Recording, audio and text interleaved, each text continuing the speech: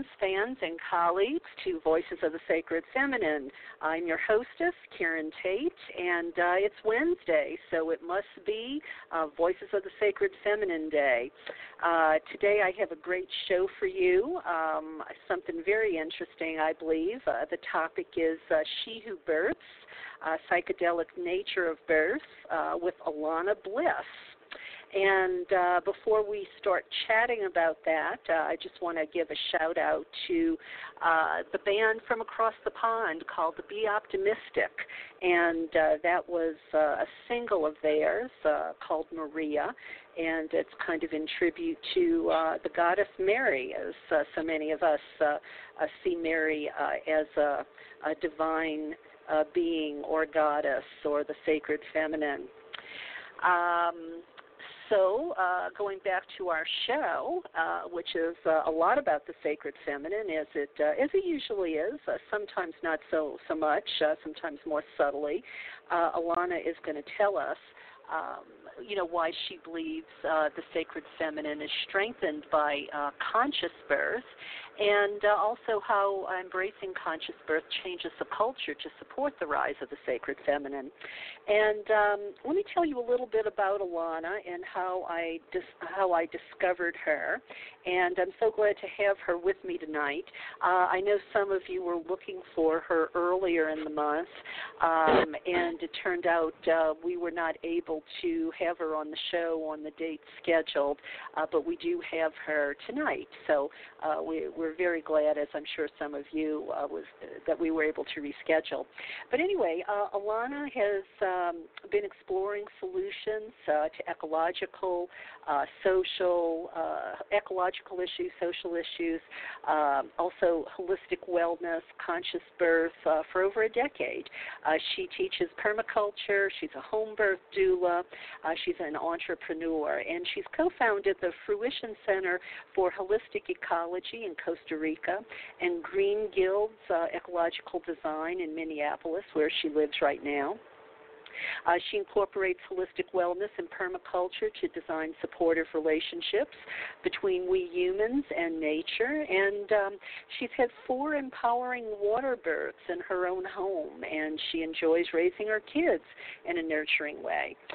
She and her family live in Crystal, Minnesota, where they grow fruit, veggies, they raise chickens and bees, and they inspire people to cultivate generative lifestyles. And from Costa Rica to Minnesota, Alana focuses on inspirational education and empowerment wherever she goes. Her website is greengilds.com. That's greengilds, GUILDS.com. And I was so glad to discover her. And I did by way of an anthology that made it to my mailbox, sent to me by one of the publishers. I forget which one now. I'm going to let Alana tell you a little bit about the anthology, but it covered one of my pet passions, one thing I'm really interested in, sacred hallucinogens. And Alana had several essays in that anthology, and I was so glad that she could speak on, so many different aspects of, of consciousness, unconsciousness, sacred journeys, sacred hallucinogens. So anyway, without further delay, let me welcome Alana to the show and ask her to tell us a little bit about that anthology. Alana, welcome to Voices of the Sacred Feminine. Thank you so much. It's such an honor to be here. I'm really, really grateful. The anthology is such a beautiful contribution to the divine feminine because it's something that is often really shadowed, is the psychedelic and the divine feminine in general has been shadowed over a long time. And so I'm really grateful to have been involved in that. And I actually met Chiara at Boom in Portugal. I did a speech there, or not speech, a presentation workshop on birth as a rite of passage. And we met there and just started talking, and over time I started telling her about my experience with giving birth and how I had some psychedelic visions during those, and especially the first one. And that brought me really deeper into my passion for the divine feminine and the goddess in general. And so I'm pretty grateful that happened, and it was the first time I've ever been published, so I was really, really happy to be in that and to be with other voices that are so knowledgeable and passionate about this topic. So thank you. Okay. I could probably grab the book quickly, but off the top of your head, do you remember the title of the anthology? Because I would imagine after we finish tonight, people may want to read what you've written. And tell us about some of your essays as well. Okay, beautiful. Yeah, so it's Psychedelic Nature of the Feminine, I think. Oh, let me check in on that and get back to you for sure before the end. I don't have it in front of me at the moment. But the one that I had in there was about birth as a psychedelic experience. And as I mentioned a bit about that, I had my first child at home, and I treated it kind of like a conscious college.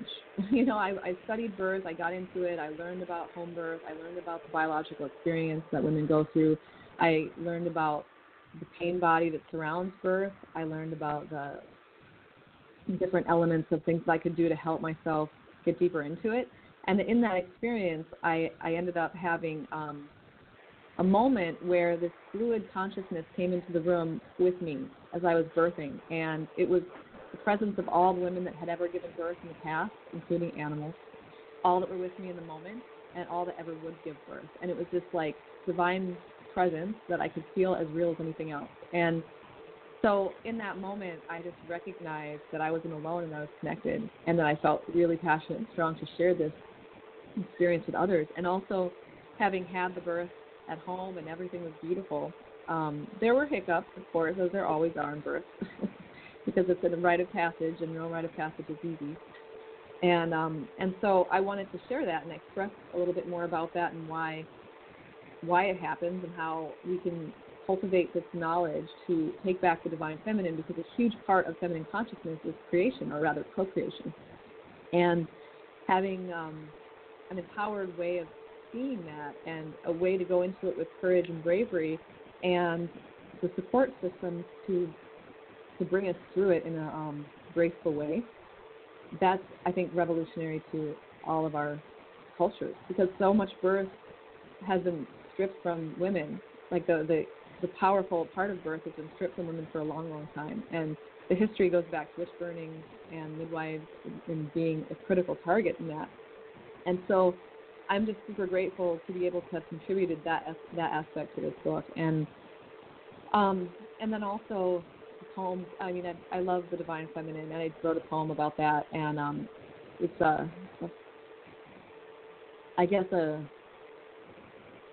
river from my heart of what the divine feminine is to me. So, and the psychedelic nature of that is just it's like the universe is like the dream, and as we dream it, that's kind of how we create it. And the more and more that we decide it and design it in ways in our society, I feel like we can create a revival of that feminine energy. Okay. Well, let me ask you a little bit about that. First of all, let me say up front that you're talking to someone who's never had a child. So, I can't share this experience with you, but, I can, I certainly feel like I can learn from you, as some of my other listeners can, sort of secondhand, as best we can. So my first question is kind of two-pronged. Were you an advocate of the sacred feminine before you had this, I'm going to call it kind of a mystical experience that you described, when you felt like you made this connection with all women or species who had given birth during that process? And I'm just curious, did you take some sort of sacred hallucinogen, to, sort of alter your state of mind going in? Because, even if we haven't experienced birth, we've seen or heard about secondhand how difficult it can be. So I'm wondering if, as a doula, is that something that's ever recommended? Okay, to answer your question, I love your question, thank you. I'd say the first one is, yes, I was definitely on the path of divine feminine prior to giving birth, since I was young, since I was a teenager. And I gave birth when I was 24. So that is definitely a big part of my path, and I think why I was open to receiving that mystical experience is that I've studied goddesses and of all cultures, not all, like have there's a lot of cultures, but many, many cultures. And so I was able to kind of call on that strength of the divine feminine in that experience. Actually, I got pregnant right after becoming the Beltane Queen in Ashland that year, which was a really mystical, wild experience as well. But anyway, so I had also explored plant medicine, psychedelics in general, prior to that as well, which honestly helped me so much in my ability to navigate, because it felt to me a lot like a mushroom journey or other things like that, where you have a choice in a moment to choose to surrender and trust, or to be afraid and fight it. And because I've been able to surrender to being in an altered state of mind, and also having had the experience to feel connected to more than myself, I was able to navigate that space where it could be really painful, and is. I won't say it's not painful. Birth is very painful. And it's that pain that I feel kind of guides us into becoming more of a mother. But I feel like that pain also triggers powerful psychedelic experiences in your brain and body. And I did take some marijuana beforehand. I had some food. I think it's a brownie. And so that helped me as well to be able to surrender, to trust, to surrender. And there was another moment when I was in it, when I was laying down on a massage table, and I was thinking to myself, I don't think I can survive this. I feel like I'm going to be torn in half. And during that moment, it was very, very intense. And my friend, who was a doula there, and my partner at the time, they were making food for me, and so I was kind of alone in that moment.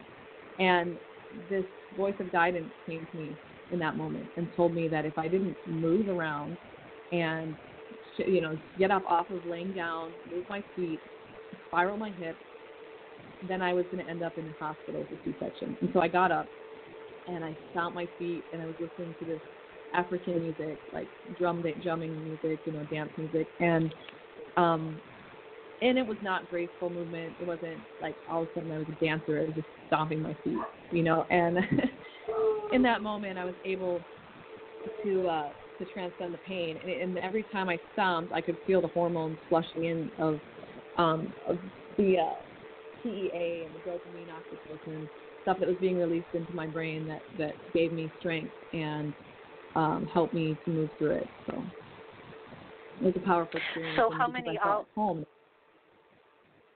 How many hours were you in labor? How many hours were you in labor?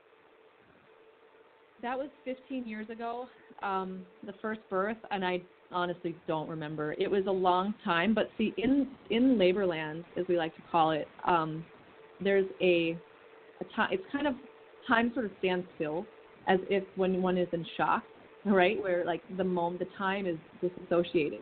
So in that space, you're not super aware of time. You're more aware of your breath, and the subtle things that are going on. Your emotions play a really big part. The support team that you have plays a big part.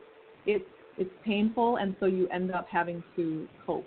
And when you're able to cope with a good team and trust, then the pain subsides.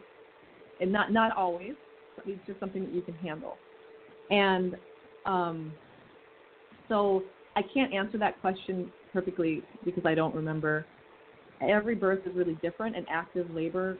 So like labor starts where you start feeling the pain, like cramps from period, and of course they get stronger and stronger and stronger, and they kind of wave in and out. And so during that waving time, that can be days, and that's where you hear a lot about people saying I was in labor for extremely long periods of time. And then also there's a time of active labor where it starts to transition, where you stop opening, which is when the contractions or your cervix dilating, And when you stop dilating, then you start the process of pushing. And that's the active labor part. So passive labor is get out of your own way, open up your cervix, and then active labor is push the baby out, right? And so during the passive part, I honestly also believe that there's a field that's generated from the mother's body. So when that cramping starts, there's a birth field that happens, and that's like has to do with quantum physics and things like that, where the field gets stronger and like what happens, I believe, is that during that field generation, it kind of thins the veils, and then that's when the soul can like enter in.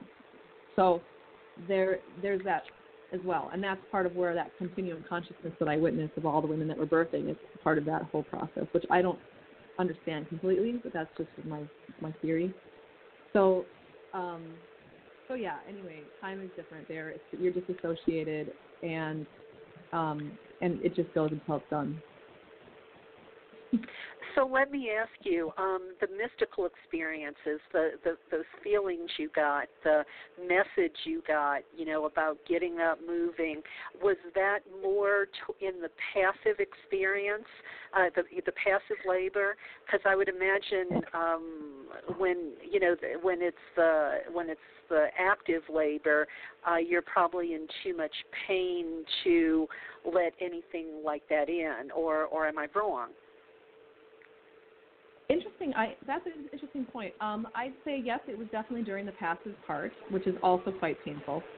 Actually, I don't think it's more or less painful in the active part. It's still similar. I guess in the active part, it becomes more you have to like be in control of this movement now, and so it's less just surrendering and more like getting on to pushing. But the thing is, your body does it. Your body does it. You don't have to do anything really. You just have to allow your body to start pushing and to like go with it. So like having people tell you when to push and things, it's like sitting on the toilet and having to poop and being really constipated and having someone tell you when you want to poop and when you don't. And like they're like, push, you can do it, push. And like sometimes you just don't want people in there with you and you want to just have some space and do it on your own, let your body do what it needs to do. But then there also is that get out of your own way and let it happen and push with it, So some women, they don't push at all intentionally. They just let their bodies do all the work. And some women push with the body, and some women fight it.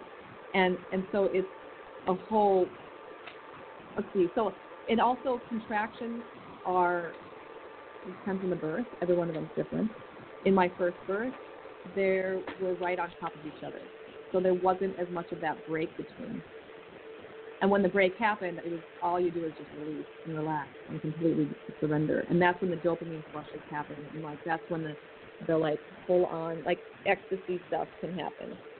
But in the active parts where you're like when you're coping with the pain, that's when you just release and allow. And there's even some people believe that DMT is released during that time. Some people believe that that's the spirit molecule and that supports you as well through that process, which also helps get rid of the pain. Alana, make sure that you don't turn your mouth away from the phone because just be real conscious of speaking into the phone and not turning away from the speaker, okay? Because we might have lost a few of those words. They were a little bit muffled. So just a reminder, I know sometimes when we start to talk, we become animated and we're involved in, what we're saying and, we move and sometimes we move away from the mic. So just make sure you're speaking directly into the phone. I do want to talk more about your experience, but I want to go back to something you said in the very beginning because it may be a concept that listeners have never heard before. You said that women, I'm trying to remember the phrase you used, that we've sort of lost the empowering nature of giving birth. We've sort of surrendered it, and I think you mean we've surrendered it over to doctors. And I don't know, maybe you can remember the term you used, but I wanted you to speak to that a little bit because, we always see, the doctors kind of, schedule the pregnancies when they're not playing golf, or, at least you hear these sorts of things. And, when they have a woman laying down on a bed where more naturally she should be more upright so gravity can help. I know when we were in Hawaii, we saw a birthing stone, and it was really interesting because it was this slanted stone where the woman would sit on the stone, and the slant kind of came out from, her, from her vagina area, so that the baby could kind of slip out and slip down the stone so she could use, gravity. And, women don't use gravity in the hospital now, I don't think. They're just laying there. And anyway, so you know more about it than me, obviously. I just know these tiny little tidbits. Speak to that, if you would. Would have women given up to modern medicine in this process? Yes. I'm really grateful to talk about this. So it started during the witch burnings, when the most targeted women were midwives, and there was a book out, and that was guiding the Inquisition and the witch hunts, and it described midwives as being the number one threat. And I don't know if that was the beginning of Western medicine or not, but I know that during that time, 7 generations of children watched their mothers burn at the stake for practicing midwifery, and for practicing herbology, and for practicing earth connection, basically. And so that happened, which was a great erasing within Europe and the world, because the colonization is all over. It's happened everywhere pretty much now. And so in that process of colonialism and colonialization, the traditional medicine way is burned out, or, with other means. And then there was a time as well that in Europe when they had only the poorest to go to the hospitals, and they were treated horrendously. Like, I've read stories about how women were treated in the hospital when there were rats and people were getting child bed fever from doctors putting their hands into them when they didn't need to be, and then touching cadavers and doing it again. And so they were actually transferring diseases and stuff to the birthing women in a really terrifying situation. And now it's in hospitals, but there was a time it's different in hospitals now, because what happened was it became the affluent that could start going to hospitals, because they started just finding ways to make women unconscious. So this twilight sleep happened for a long time, and twilight sleep ended around the 60s. And what that was a datura derivative drug that they would use and give to women, and ether as well during that time. They would give them to women, and they would put them on these beds, and they'd have lamb's wool, like handcuffs.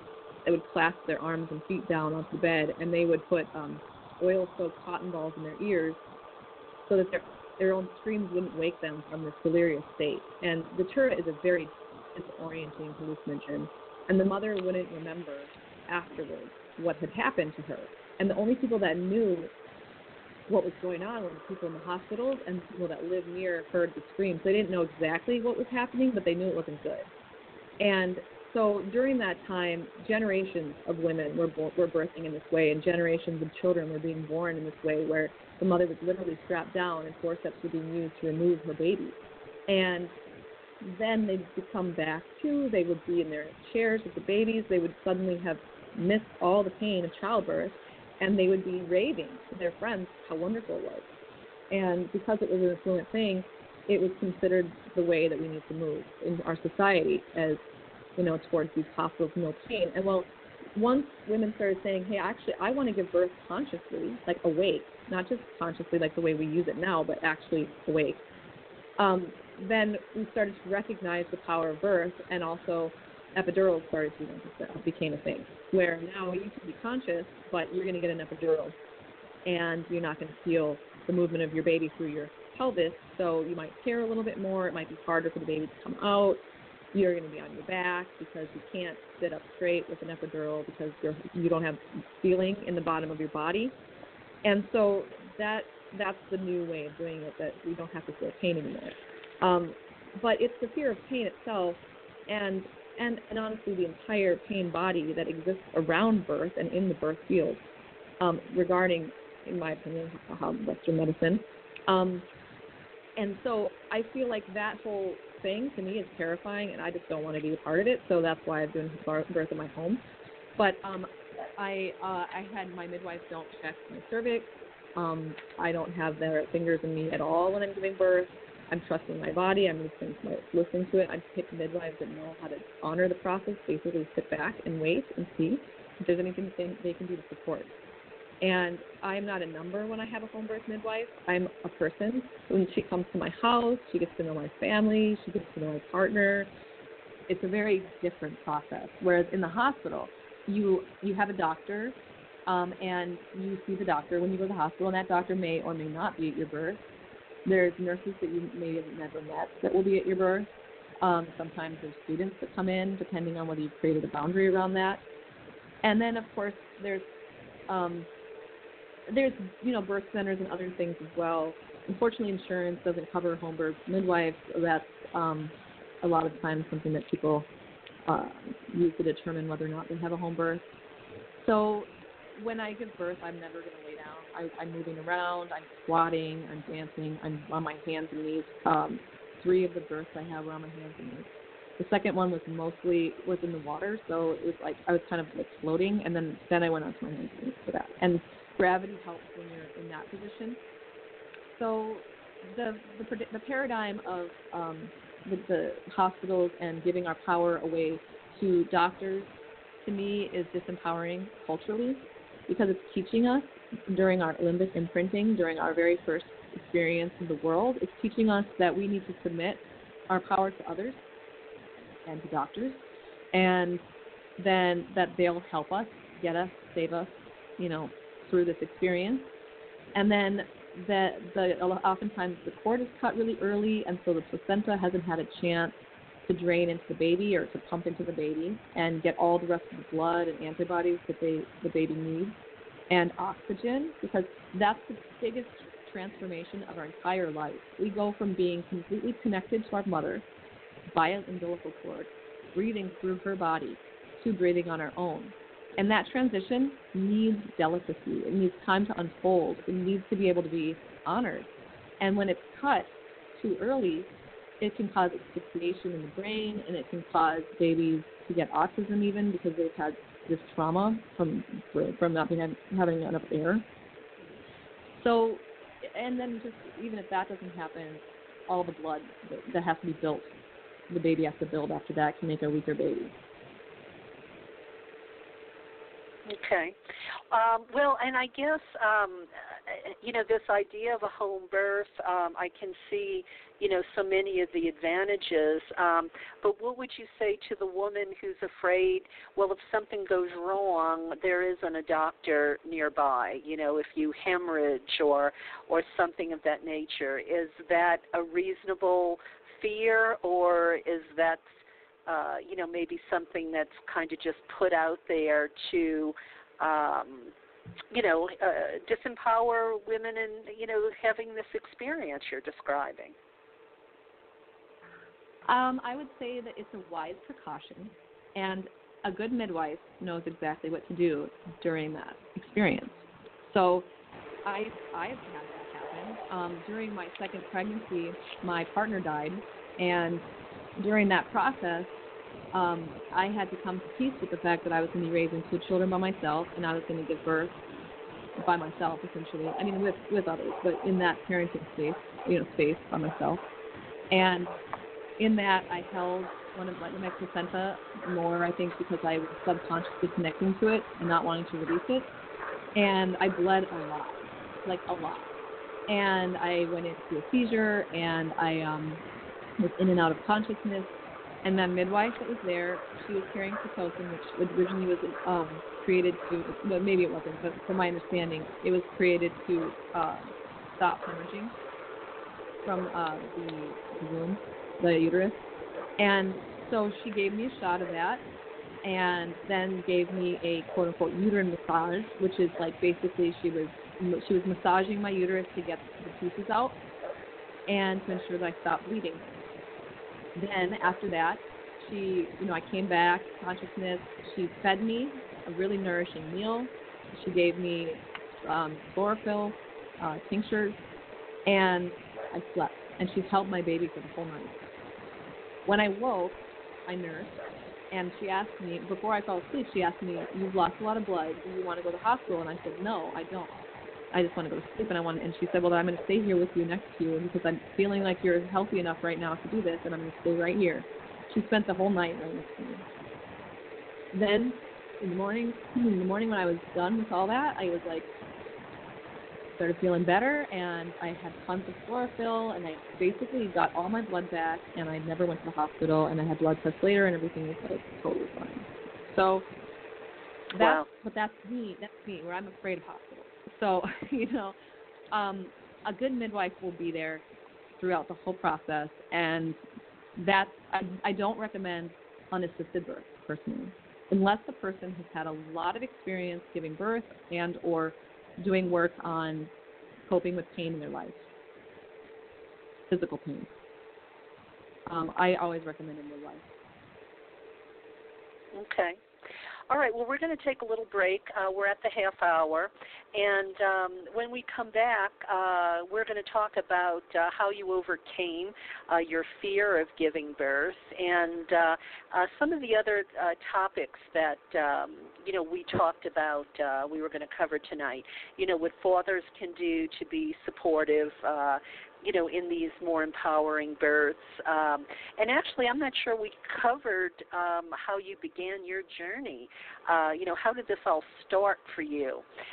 So we're going to go there when we come back. And but for right now, for listeners, here's a clip from the trailer for Joe Carson's film, Dancing with Gaia.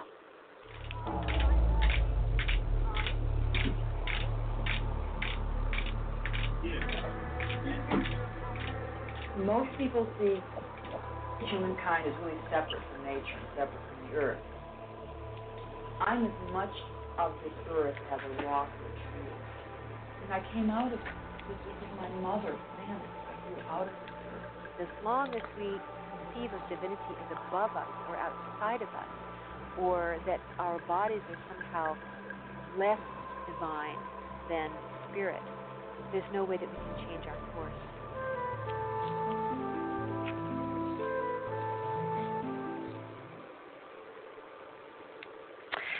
So just a reminder, Dancing with Gaia is available only at the website dancingwithgaia.com. That's dancingwithgaia.com. So Alana, you've shared so much already, but I'm not sure you actually told us how you began this journey into conscious birth. Yeah, so I was on a train headed to Ashland and then out to Hawaii, and I met a woman who was on fire about birth. She was so excited like spiritual fire, right? And she was talking about how she had just attended a Homebirth, and she was so, or maybe it was a birth center, but it was birth, and she was so excited about how powerful it was. And she recommended a book called Spiritual Midwifery, by Ina May Gaston and Pamela Hunt. And so I read it, and that book was about these women who in the 60s decided that they wanted to be awake for their birth. And so they got on school buses and they drove down to Tennessee, where they started an intentional community called The Farm, and they gave birth along the way, at the farm, beforehand. And it was their stories, just very raw. And having read their stories, I realized I could do that. And my mom used to say that, how it was really a painful experience for her. So I was afraid of it, very much afraid of it. I did not want to have a baby. But then, I heard the stories, and I started thinking, well, if I can do it at home, maybe I'd be up for it. And then I wrote a spoken word piece about it, and I started performing that in Hawaii through different opportunities. And I got called out to Ashland, and so I went there just for a Beltane ceremony and became the queen through this little ritual that we did, and then I got pregnant right afterwards. And I knew that even though I was terrified to give birth, I couldn't, as the, symbolic queen of Beltane, not have a baby, in like going to a clinic, And so I was like, okay, I guess I have to do this. So I went, I moved to Ashland, and I found a midwife and made a whole study of it, and became knowledgeable about what I could do at home. I found a really supportive and good midwife, and I had my first baby. And then I wanted to be a midwife after that, and decided later that I would wait for my children to grow up before I became a midwife because of the hours. So that's kind of how it all started. Okay, so you would say you overcame your fear then by educating yourself, and then I guess the confidence that the midwife that you found probably instilled in you that you could do this, and she would be there for you, and you weren't going to have to face the hospital, which made you nervous. So would you say that's more or less how you overcame it, the fear? Yeah, partly. I'd say that's how I took on the courage to do it like this. The midwife that I met, her name was Maureen Mitchell, and there was a moment when I was looking at, I was basically interviewing a lot of different people. I went and I interviewed everyone that was doing it, including doctors. And one of the doctors that I interviewed, she told me I could never have a home birth, that I was too high risk, and that I would not even go full term. And I left the hospital crying. And I went and I called the midwife that I felt most confident talking to, and I told her what the doctor had said. And she calmly spoke to me that she said, "Paul, it's okay. You're going to be fine. Tell me what she said." And we went over the stuff that I told the doctor, and then she said, "Alana, you can have a home birth. You'll be fine. I'm here. You'll be safe." And sure enough, I had a full term I went over 2 weeks on my first baby, and had a perfectly healthy pregnancy, perfectly healthy baby, and a really beautiful birth. That's awesome. Well, I mean, I just recently had a situation with a doctor myself. I mean, boy, the wrong doctor can just scare the shit out of you. Excuse my French, but that's I think a really good indication that that's maybe not the doctor for you. At least that's what I came away with, and I'm kind of hearing you maybe saying the same thing. So, what do you consider the most important in having a conscious birth? Knowing that you're going to experience fear and pain, they're really important, because the basically how you're born is your last memory of how you were of birth. So unless you've been at other births and had a chance to process your birth or done breath work and done rebirthing work, you're basically going at it blind, right? Except for what you had when you were born. So it's really important for people who want to give birth consciously to start thinking about how they were born, about what they believe about birth, about their basically their foundational perceptions of what birth is, and start shifting that. Because once they change their minds about birth and know that it's actually a natural thing, your bodies are kind of designed to do it, or they're made to do it, and if you can trust your body, then you can have a beautiful birth. There's key factors to helping you move through that. One is that trust and the feeling of pleasure and sensuality and laughter and joy. Those emotions, they bring you to an easier, more graceful birth. Feelings of fear, those are like the brakes. They slow it down. That's the stress hormones, fight or flight stress hormones, which are there specifically to keep you in a safe environment. So, for example, if you were being hunted by a tiger, and you're giving birth, then you're going to see the tiger and be afraid. So what happens is that the adrenaline picks up and it overrides the pleasure hormones that your body's starting to release to help you prepare. The biological dance is preparing you for birth. The adrenaline stops that from happening and says you need to get safe, and it can even reverse the birth. So when a woman's afraid of birth itself, she's afraid of the process and fighting it the entire time. So looking at fear and identifying where am I, like, how am I afraid of birth? What things about birth do I believe that are counterproductive to having a baby? And then when you start, identifying those, bringing them to light, thinking about them, processing them, and coping with them, then you can prepare yourself for the pain. And there's ways of doing that, like holding an ice cube or running, doing things that cause you to feel pain, but you know it's not going to actually harm you, and seeing how you can surrender and breathe into that. So those are a couple different ways that women can prepare for birth. Well, you've said something that triggered a memory for me. Recently I was with some women friends who had spent the weekend with some indigenous women, and they were talking about how they prepare their kids from a very early age to deal with fear. They said the games that they play, sort of put them in a place of, not a dangerous fear, but it raises their adrenaline. It gets them in this, like a fearful state. Maybe it's, the daddy is pretending to be a bear chasing them or something, or they're a small kid and, daddy throws them up in the air and catches them.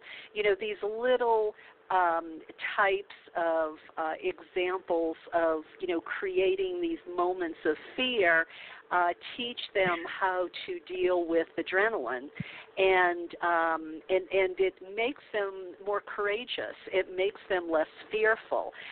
It makes them be not so afraid to take risks and maybe do some of the things that they have to do in life, to stand up and be heard or whatever it is. And I don't know what you just said about doing these little acts. It kind of reminded me about that because I thought what these indigenous people were doing was so smart, because then we don't become this fearful society, which it feels like we've become. And, half the society has these enlarged amygdalas, and, they're afraid of everything and everybody and anything that's not like them, or is the other. And we end up with, this polarization, I think, that we have. And I don't know, maybe I'm connecting the dots between things that aren't connected, but they are in my mind anyway. So I think that's, that's pretty incredible, what you've just said, these methods to help you, deal with the adrenaline, the fear that comes up. Because I'll tell you, the words you used, pleasure, joy, sensuality, those are not words that I would ever think a mother would use to describe the act of giving birth. But it sounds like it is possible under the right circumstances. It is not just possible. It's definitely a blessing that our bodies give us if we allow it. Yeah, I'd say that the same energy that put the baby in is the energy that brings it out. And the more that we can surrender into that, and that goes into the divine feminine repression as well, like repressing sexuality, repressing sensuality, and allowing and making it shadowy and shamed. What happens is that when we're in the birthing field and nursing, we're so shamed by this feeling of pleasure and sensuality that we won't even feel it when it can make us have really powerful experiences like giving birth. And the orgasmic birth comes from being in so much pain and laughing and being massaged and dancing and spiraling your hips on a yoga ball, or drinking a really, really good glass of tea, or something where you're activating these sensual pleasure spaces. That's the stuff that can override the adrenaline and the pain, and that's how you get through fear. Right. That's when right. when people are afraid, they laugh. So not always, but it's a good way. And I feel like also what you said about creating spaces of fear to be able to get over it. Yes, because courage is only born when we're afraid. We don't have bravery or courage unless we've been afraid. And that's a huge opportunity for us to become women, and also men, strong, like not like overgrown children, right? We are now able to deal with fear and cope with it and move through it of all different kinds when we experience it and find bravery. And the same is true with pain. Having painful menstruation is, as a child, I believe, encouraging us to find ways to cope with pain as in labor, where we are going to experience that if we have a baby. So when we're having it, when we're young and when we're going to become pregnant, or if we ever do, I think that's an awesome opportunity for us to be able to sink into pain and relax into it and let that serotonin and oxytocin and all these things that we have in our body that are there, like natural pleasure centers and painkillers, to let it come out and practice it. And then even when we're in situations where we have problematic pain, we can still do that. Well, and this is probably a good time for me to remind people, if they already knew about it, but if you don't, look into it, the Red Tent Movement. Deanna Lamb is one person that comes to mind. She's been in some of my anthologies. I think she might have even created the Red Tent Movement. And it helps women have a better relationship with their body, with their menses, I'm sure with birth as well, because it seems like if you can do that early on, you get rid of the shame. You learn how to deal with the discomfort, like you said. You have a better relationship with your body. Then that will help you, in birthing and whatever you might have to, whatever challenges your body might present to you later on. Definitely. So tell me, Alana, I'm not sure we actually covered this specifically. How do you see the sacred feminine strengthened by conscious birth? Well, strong women giving birth in their power is an incredible aspect to the divine feminine. I mean, that's the one thing the feminine has that masculine doesn't have, which doesn't make it better or worse. It's just one of those differentiating features, is the fact that women give birth. And when we are doing so in an empowered state that gives us the opportunity to move in the world with courage and confidence, and to have children that also have courage and confidence, we're giving this rejuvenating factor to birth. To the feminine. And not that that's the only thing, or the aspect that gives it the most power. It's just something that at the moment, birth is shrouded in fear and pain. And for us to bring light to the fact that can actually be our greatest strength is pretty powerful. So, yeah, I feel like that's a really powerful point. Yeah, that makes total sense. And I don't know, I guess I would imagine once a woman does that, she's never the same again. I don't know. It would seem to me once you've endured that, once you've given birth, then everything else must seem small. I don't know. Is that crazy? It is true. I believe it's a rite of passage that when you go through it, the mother is an initiate.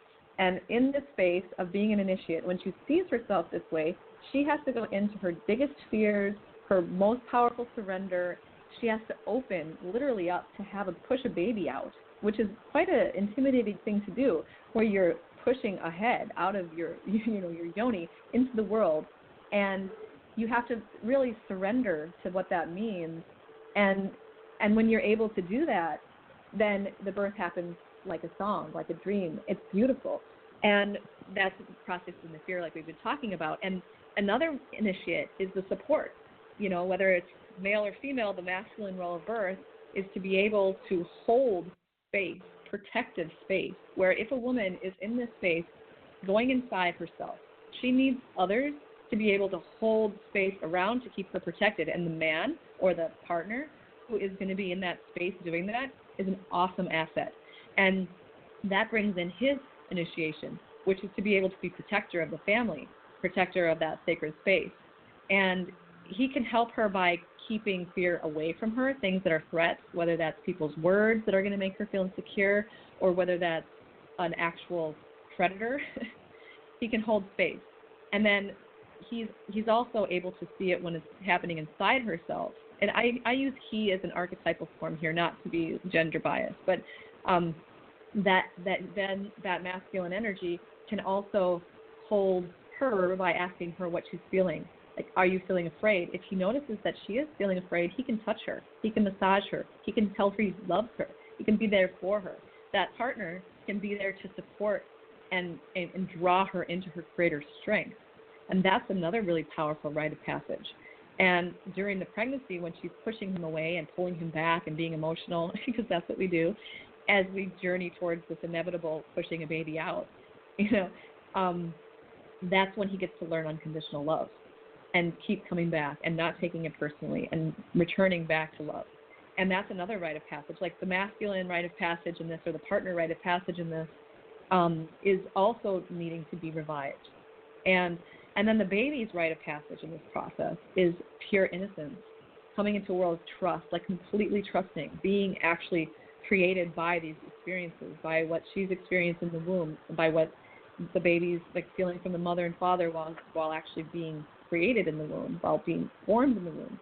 That's a big rite of passage in itself. It's like every time life happens, it's like asking us, are we going to evolve into our creative potential, or are we going to continue to be afraid? And then, of course, when we're pregnant, we feel fear, and there's no perfect way to do it. It's authentically what it is. We're reflections of our world. And when we're reflecting the world around us, it's just what it is. And we have the opportunity to be able to cope with it and direct it based on our consciousness. And that's what conscious birth is about. Whether it's done at home or in a hospital, it isn't as important as how it's done internally and also within the birth field it's happening. Okay. Well, we're coming to the end, and I'm wondering, is there anything I haven't thought to ask you that you believe listeners should hear? Any books that they might want to read if they are about to embark, on this journey themselves? What would you, what else is there? You think would be helpful for them to know? Yes, definitely. I think that the Birthing from Within books are really powerful because it's a guide for how to look inside and find your strength. The Ina May Gaskin book, the Spiritual Midwifery book, those are really powerful. Peggy. I forgot that one, but it's a really good holistic book, and I'll put it maybe in the comments. But I want people to know basically that they are powerful and that they have the ability to overcome fear. We all do. It's a part of us. And when we encounter fear and when we have the opportunity, just like on a psychedelic adventure, when we're experiencing that medicine, we have the opportunity to make a choice. Every moment we're making a choice.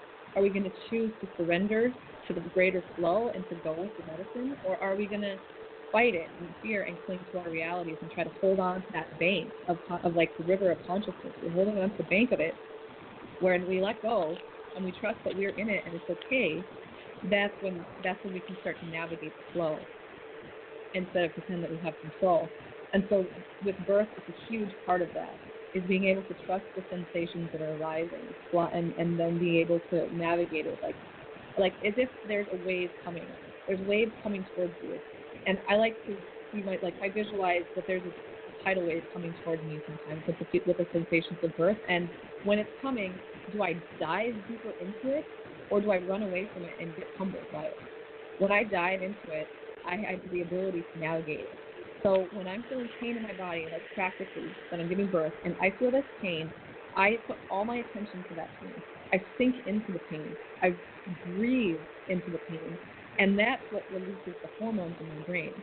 When I fight it, I try to run away, I pull up into my head, then it hurts more. So that's practical advice that I experienced with my last birth, at my fourth, with my daughter here at our house, I really distilled that out of it. Is that when I had the pain coming, I felt it. I put my presence there, and that brought my baby to me so gracefully. Okay. Awesome. And were you able to get that title of the anthology? Is it nearby to tell listeners, or is it out of reach? Because I realize I don't have it here in my library. I have it here. It's the Psychedelic Mysteries of the Feminine. Okay. And you had a couple chapters in there. Was there anything else I mean, we don't have long, but just briefly, was there, of your other essays that are in there, maybe you could just tell listeners what the topic was, and maybe they'll go get the anthology and see what else you had to say. I appreciate it. What happened was I gave a presentation on this, and then I didn't put the book back, so I don't have it on me. But the poem is it's basically just gratitude to the divine feminine and this psychedelic nature of it, and being able to connect more with the mysteries. To me, is the way that we embrace the flow of the universe. So, okay. I wish I had this book written. Well, Alana, thank you. Thank you very much, and I appreciate what you shared with listeners, and I know many of them were sorry we didn't do this earlier in the month, and they will, I'm sure, be listening tonight. And your website again, if you want to leave that, greenguilds.com. Is that more about your permaculture work, or does it have anything about this particular topic there? It's about the permaculture work. So Green Guilds is the ecological design company that we work with here, or created here in Minneapolis. And then also I wanted to mention the Fruition Center in Costa Rica, which is thefruitioncenter.com. That's the retreat center / volunteer permaculture community that we initiated in Costa Rica, that's being run by a great group of people now. Fruition Center. Green Guilds is the business here in Minneapolis, Minnesota. And just a quick question about the 4 water births. Those weren't your births. Those were people that you've been a midwife to? No. All 4 of those were mine. I have 4 children, and I've had 4 water births. I've been at other births that I've attended, some of them being in water, some of them not as a midwife, as a doula, which is a support. There's a difference. Midwives are trained and have either apprenticed with a midwife and shadowed them for a long time, or they've learned other ways through like schools or training. Doulas are women that want to support a birthing mother emotionally and with nurturing, like teas. So a doula wouldn't be the one that would be trained to help if you had some emergency. She's more in a support capacity than let's just call it the medical expert on site. Yep, midwife or doctor, medical expert. Yeah. Okay, great. And I'm just curious, the water birth, was that, was that like in a pool, or is that something women just do in their bathtub, or how is that accomplished? So there's an aqua doula was what we used last. It's basically a tub that you open up and then you put a liner inside of, and it's got a heating pad. And it keeps the water, the right temperature for the birth, and gives space for the papa to get in there, or kids, or whoever, but mom is in there for sure. And I quickly want to mention as well that for me, I find it to be most beneficial to get into the water during the active stage of birth, when I start the need to push. Before that, it can slow my labor down more. So that's just a quick logistical thing. The passive part of birth, I like to be moving around. And then the active part of birth, I like to be in the tub. Okay. All right. Very interesting. Well, Alana, thank you, and I appreciate you being on the show tonight, and I hope folks take a look at the anthology. There was a lot of great contributors in there talking about this topic of the sacred feminine and psychedelics from a lot of different angles, and it was a very interesting book. So appreciate what you're doing out there and this information you're sharing to help women regain their power. Yes. Oh, my pleasure. Thank you so much for having me, and thank you for the work that you're doing. It's super important. All the different aspects of the divine feminine or the sacred feminine are so important, and I honor each of them. Thank you so much. Oh, you're welcome. You're welcome. All right, then. Good night, and stay cool. I'm sure you're baking there in Minneapolis, too. Yes, thank you so much, and you also stay cool. Okay. All right, bye-bye. Good night. Bye. Good night. Bye-bye.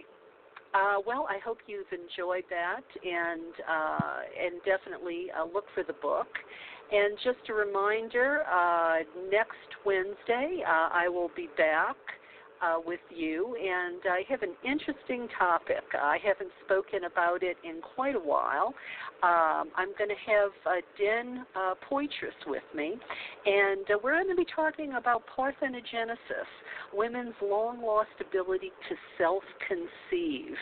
I know if you're within the goddess movement, you probably have heard about that sort of thing before, I would imagine, if you've been around a while.